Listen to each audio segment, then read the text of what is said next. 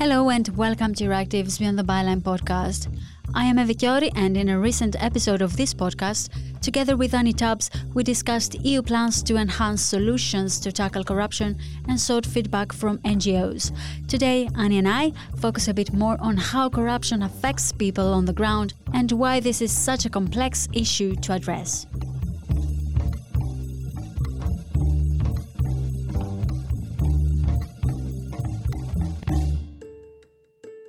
For this episode, we spoke to our journalist colleagues from Euractiv Network, Alice Taylor, who works from Albania, and Oliver Noyan, who is based in our Berlin office.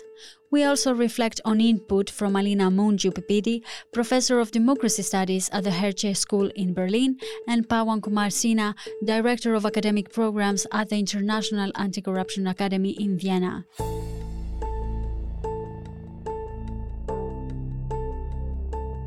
So why is it so important to get perspectives from what is happening on the ground? Our journalist colleagues are inevitably confronted with corruption-related issues locally. Let's hear what Alice shared. In my career, I've been quite lucky, or unlucky rather, to live in countries that have significant problems with corruption. Firstly, Malta, which is one of those countries in the EU which is often not mentioned, along with sort of Poland and Hungary, but has significant issues with corruption and the rule of law. And then I moved to Albania, which, again, sadly, has a very poor record when it comes to corruption, organised crime and the rule of law. So I seem to have found myself consistently in the centre of places where these are issues. So as a journalist, obviously, it becomes a part of your beat, whether you like it or not, because this corruption is pervasive in every aspect of society, from the government down to, your taxi driver not giving you a receipt because he's not declaring the income. And indeed, this can be a powerful reality check when we contrast it with various high-level solutions that are implemented or designed to fight corruption. Here's Alice again. My experience in Albania is very, everything here is done over a coffee. So it can be anything from, you're wanting to buy a house, to hire a lawyer, to apply for a residence permit or anything, Okay, yeah, but so let's meet for a coffee and discuss it. It's very much, it's a lot of who you know.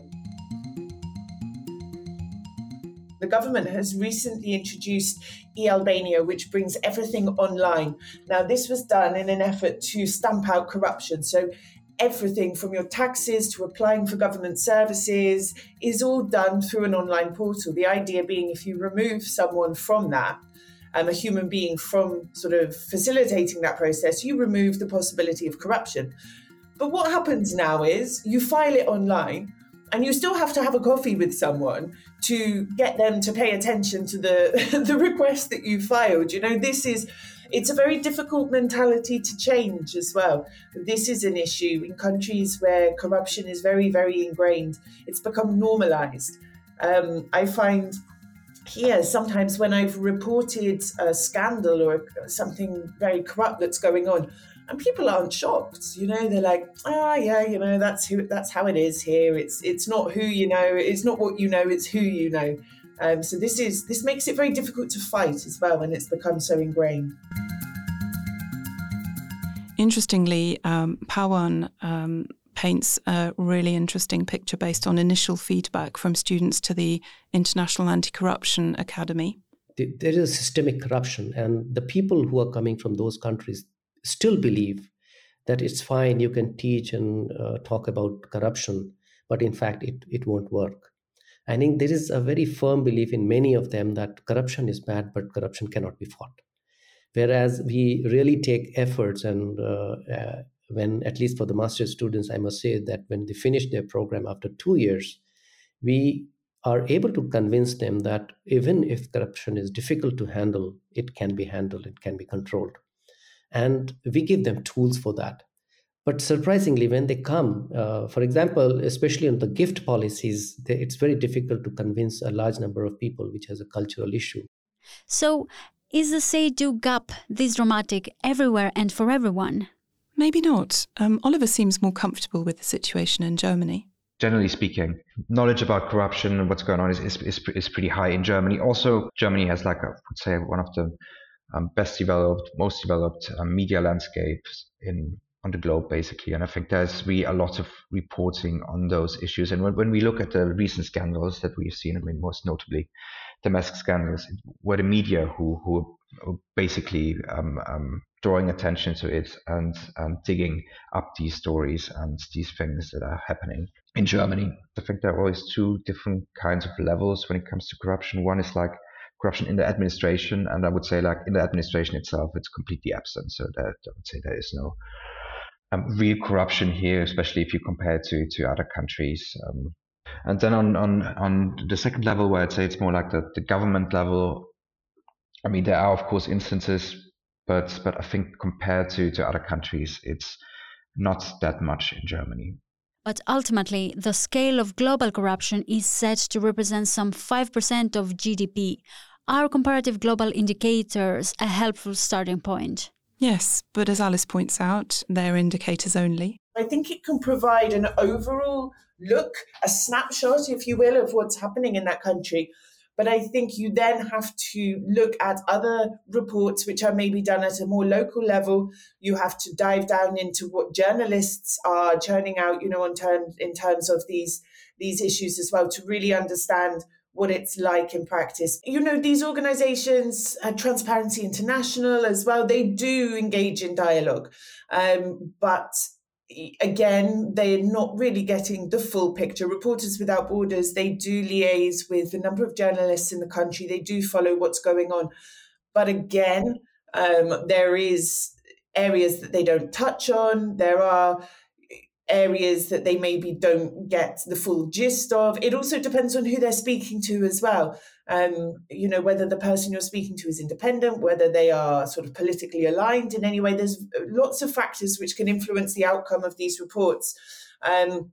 Also, mentioning Reporters Without Borders, a lot of countries saw big drops in their scores this year, Greece and Albania as two local examples, but the methodology had changed as well. So, I mean, there's various things to take into account when we're looking at these indices, and you can't compare sort of a Transparency International report with this World Rule of Law report, for example, because the methods are completely different. So I like these reports. I think they are a useful barometer, if you will, for the situation, but we do have to sort of take them with a pinch of salt in a way and be careful to contextualize them as well. The devil is in the detail, and Alina is clear that indices can create a false sense of security. So I think that across Europe there is a very large variation in how corruption is treated.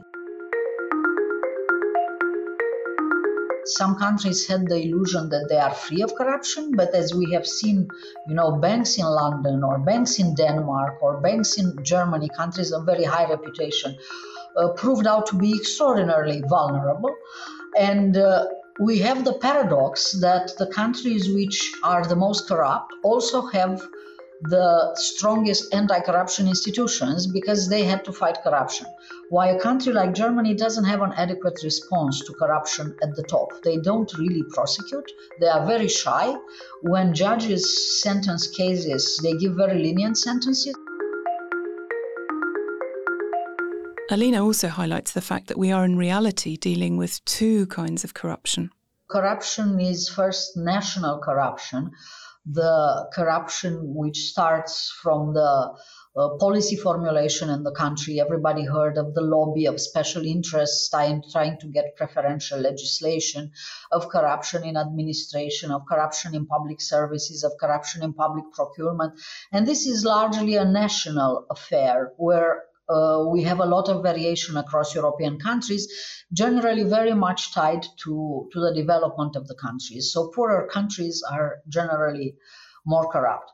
But we have a different variant of corruption, which has been growing with globalization and which is particularly strong in the European Union due to the character of European Union as a multinational polity. And this is cross-border corruption. And we have seen quite a lot of this. And this is the corruption related with Russians. Otherwise, how corrupt Russia is, many countries are corrupt. But the problem with Russia's corruption is that it actually gets exported, that Russia has instrumentalized corruption for its political and business reasons. And we see, to our surprise, that our expectations from globalizations have not fulfilled. And instead of good governance drilling down from well-governed countries to the countries which were less well-governed, what happened was actually the opposite. We have these very aggressive actors, Russia, China, Gulf countries, which come along and in fact play unfairly. They cheat fair competition in business, and it turns out that quite a lot of people are corruptible in countries which in charts are very, very well governed, like West European countries.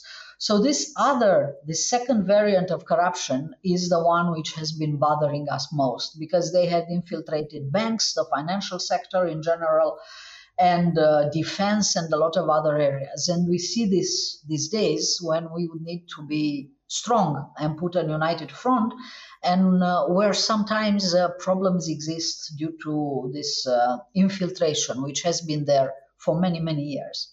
For sure, our journalist colleagues confirm this is an issue to watch out for. A particularly interesting case is actually Austria, because if we make this division that I made before between corruption and administration and on a political level. And I think what is really interesting about the Austrian case in this regard is that it's teaching us a little bit of how corruption works and what actually helps, what actually is the fertile grounds for corruption to grow. Because what we had in Austria, especially with the last administration under Kurz, Sebastian Kurz, is we had a complete concentration of power in one person. So usually I think how corruption is generally avoided on a political level is if you have a system of control inside the government, but also inside several parties.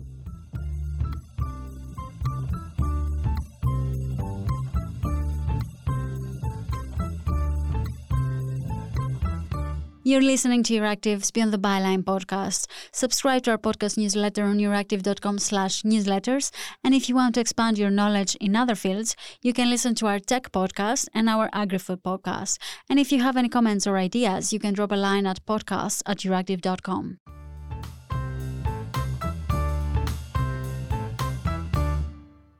There are nowadays also new, more dynamic knowledge tools being developed by various organisations, including Alina's and Pawan's in association with the World Economic Forum. It is important to follow those and to think of how we track and learn from change. Here's Alice again on this point in terms of her insights. So I was absolutely overjoyed to see that Kosovo is the country with the biggest improvement with the rule of law in Europe and second globally. Out of every country covered in the report, it was second in the world. Its score is now above the global average as well, which is exceptional.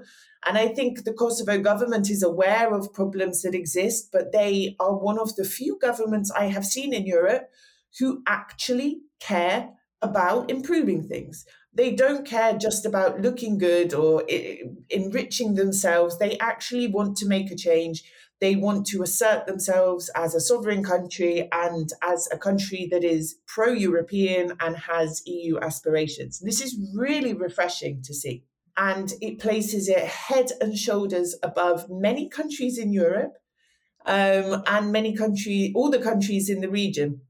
Now, this is fantastic because you think of all those countries in Europe who are currently standing in Kosovo's way when it comes to visa liberalization and even joining the EU, and they harp on about the rule of law and corruption and transparency. Actually, Kosovo's doing better than you. I'm not going to call anyone out specifically on that, but they are doing better than many other countries. And I think Kosovo has shown an incredible dedication in recent years to rolling out EU reforms, to aligning itself with EU law, to stamping out corruption, to making meaningful progress in every aspect of society. Another country with a big improvement as well was Moldova. That was one of the countries globally which registered one of the biggest improvements, which is fantastic as well, because, as you know, Moldova as well has EU aspirations. It's also in a sort of complex position geopolitically in the context of the war waged by Russia in Ukraine. So I think the fact that they are making big progress in improving the situation in terms of corruption, that's fantastic as well, because they're a country which has historically struggled a lot with the rule of law and corruption. So to see this kind of holistic improvement is really, really reassuring. So what helps make a difference? Can we establish that EU accession or candidate status is a strong incentive? It does seem there's a mixed picture, so the situation is a lot more complex than we might hope. I think for some it is, but for some it's not. So let's look at Serbia. They were one of the worst performers in Europe. They fell 2 places, I believe, in this year's report, but yet they are the ones in the Western Balkans furthest along with their EU accession progress. And I mean, they've had a lot of pressure recently for aligning themselves with EU sanctions against Russia, with EU foreign policy, but yet the rule of law is floundering. Another example, unfortunately, I'm sad to say, is Albania. They fell 4 places in this year's index, and that's despite millions and millions of EU funds being pumped into the country. The country is currently undergoing a justice reform, which is being funded by and backed by the EU, and yet they are still failing. They're still struggling. There was a report, I think it was February this year, it came out, and it looked at, it was the European Court of Auditors, it looked at 700 million of EU funds which have been ploughed into the rule of law in the Balkans, and it essentially found that the money was wasted and there were no actual tangible results from it, which is really concerning. And I think we need to look at why some countries are improving while they have an EU dream, while some are backsliding. Because this is obviously not just about the EU, because the money doesn't appear to be helping. The carrot doesn't appear to be particularly enticing to others either. We also saw North Macedonia, which recently opened its waiting still to continue its accession path. That rose 1 place. And Bosnia and Herzegovina rose 2 places as well, which is great. They are potentially going to become a candidate. This was suggested by the Commission, although it seems that EU member states are not going to be in favour of this, which is a shame because they're actually outperforming some of the European member states in this area. We also asked Alice about whether or not there's a perception of double standards. Oh, absolutely. I mean, let's look. We've had journalists murdered in the Netherlands, Malta, Greece. All are still unsolved years later. We have situations in Malta where they're selling EU citizenship to wealthy individuals from Russia, Saudi Arabia, and the European Commission has actually had to take them to court. But Malta is still continuing to do this, despite all of the rule of law and corruption concerns and scandals around it. We have the EU funding gas pipeline projects which are linked to Azerbaijan and were being investigated by one of those journalists before they were murdered. Within the EU, we saw Hungary falling 4 places, which is no surprise. Spain fell by 2 places, Slovenia 2 places, Slovakia 2 places, and Serbia 2 places. What's going wrong in these countries? I think the problem is the EU is just not showing its teeth enough. Yes, okay, it's initiated procedures against Poland and Hungary, and it's potentially withholding funds and it's cracking down, but it needs to be consistent in this approach. You can't sort of start this with 2 countries and then ignore what's going on in other countries and let it slide in your candidate, the countries that want to join. You have to be very consistent in this approach. And I think the EU has a lot more power than it's currently sort of exhibiting, and it really needs to show its teeth and crack down on corruption, both in its own house and in potential members as well. So what do you see as the most effective means of fighting corruption? Although Alice sounded dubious about the digitisation of government services in her Albanian example, our interviewees do have a lot of ideas about what's needed. I do think digitalization and centralization of these services will make a difference. I think it's very important that people understand the impact that corruption has on their lives. For example, all the millions and millions which are not going into the economy and not going to the government and not being paid in tax. What does that mean for an individual person? If people will soon want to change things if they understand how it hits their own wallet. I also think that there is a necessity to create and implement structures where people can report corruption anonymously. Because I know in a country like Albania, and I'm sure in other places in Eastern Europe and the Balkans, people don't report corruption because there's perhaps a fear of retaliation there. They fear that, their permit for building will not be approved if they report the corruption, So I think enabling this sort of whistleblowing, anonymous whistleblowing, if you like, is really important. But also, I think police need to be better paid and better trained. I think if they are reimbursed better for their time, they will care more about the job that they're doing. And I think the courts as well need to be sort of really have corruption weeded out of them. And there needs to be ongoing and consistent training to teach members of the judiciary what is corruption and what is not, especially, like I said, in countries where corruption is part of the culture almost. So transparency both of government in the public sector, but also transparency in the private sector. We need transparency of financial transactions because a lot of the crimes which goes on are in the financial sector. And the only way to fight money laundering is to have transparency of financial transactions. And Europe has passed some directives, but in fact we are at the very, very beginning of this, and it's still fairly convenient for criminals to navigate this maze, which comes out of the diversity of European legal and policy arrangements. Mm-hmm. And that Europe is not as transparent as Europe imagines it is. And of course, and importantly, Alice and Oliver are clear on the important role of the media, but also on the very real challenges that journalists face. I think the crucial role here for journalism is really to highlight those things, to dig them up. I mean, usually when it comes to corruptions and instances of corruption and holding them in check, it's really about digging those things up. I mean, they are not apparent. It's like shady business that's going on behind closed doors. So it's really about investigative journalists who are digging those things up.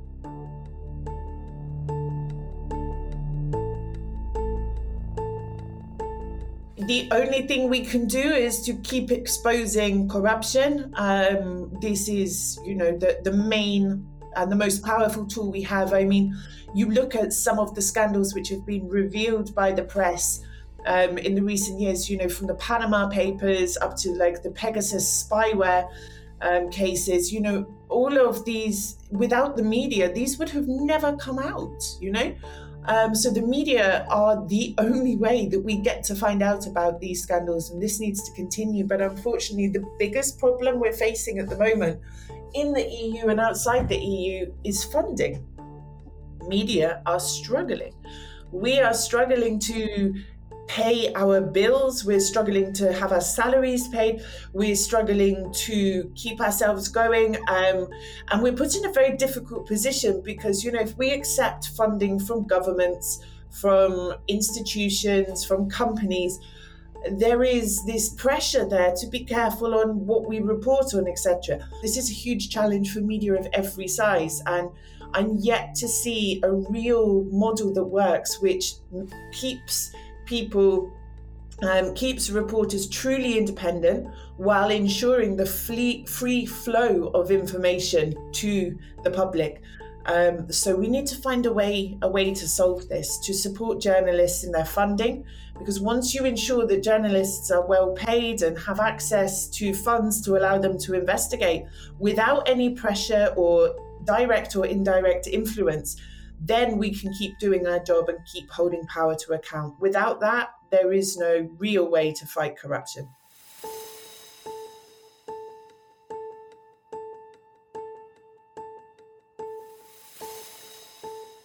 So, of course, going back to the State of the Union address and what we might collectively hope for, it was very noteworthy that our guest's final conclusions provided a more nuanced perspective, perhaps, than what we've heard so far in the official speeches about what will drive change.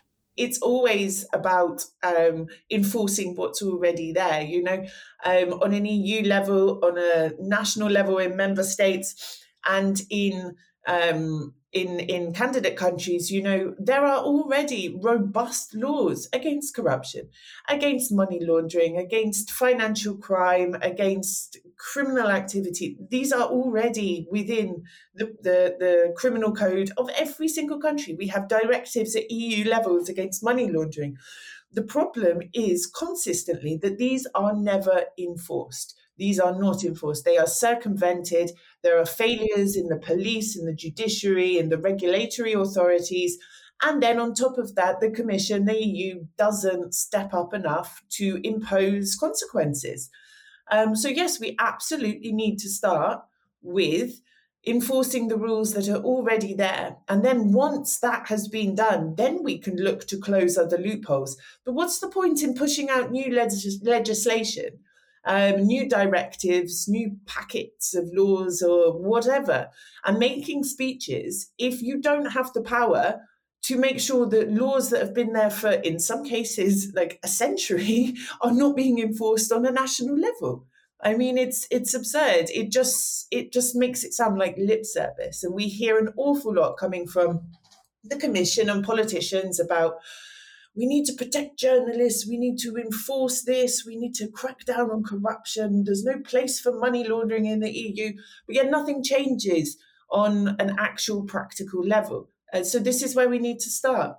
I believe the only people who can really drive change is civil society and journalists, and that comes from making these people involved in corruption understand that they are being watched and they will be held accountable.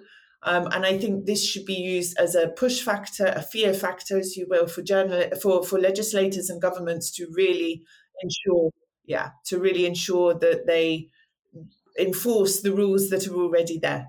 So we try to create an environment where a free media can emerge, where there is a diversity of media, where there's also because what we see in some countries is that there are really like some media really dominating the whole discourse, and if you have like a dominant media, it's that's contributing to a larger problem, because then they would be more susceptible for manipulation maybe by politicians.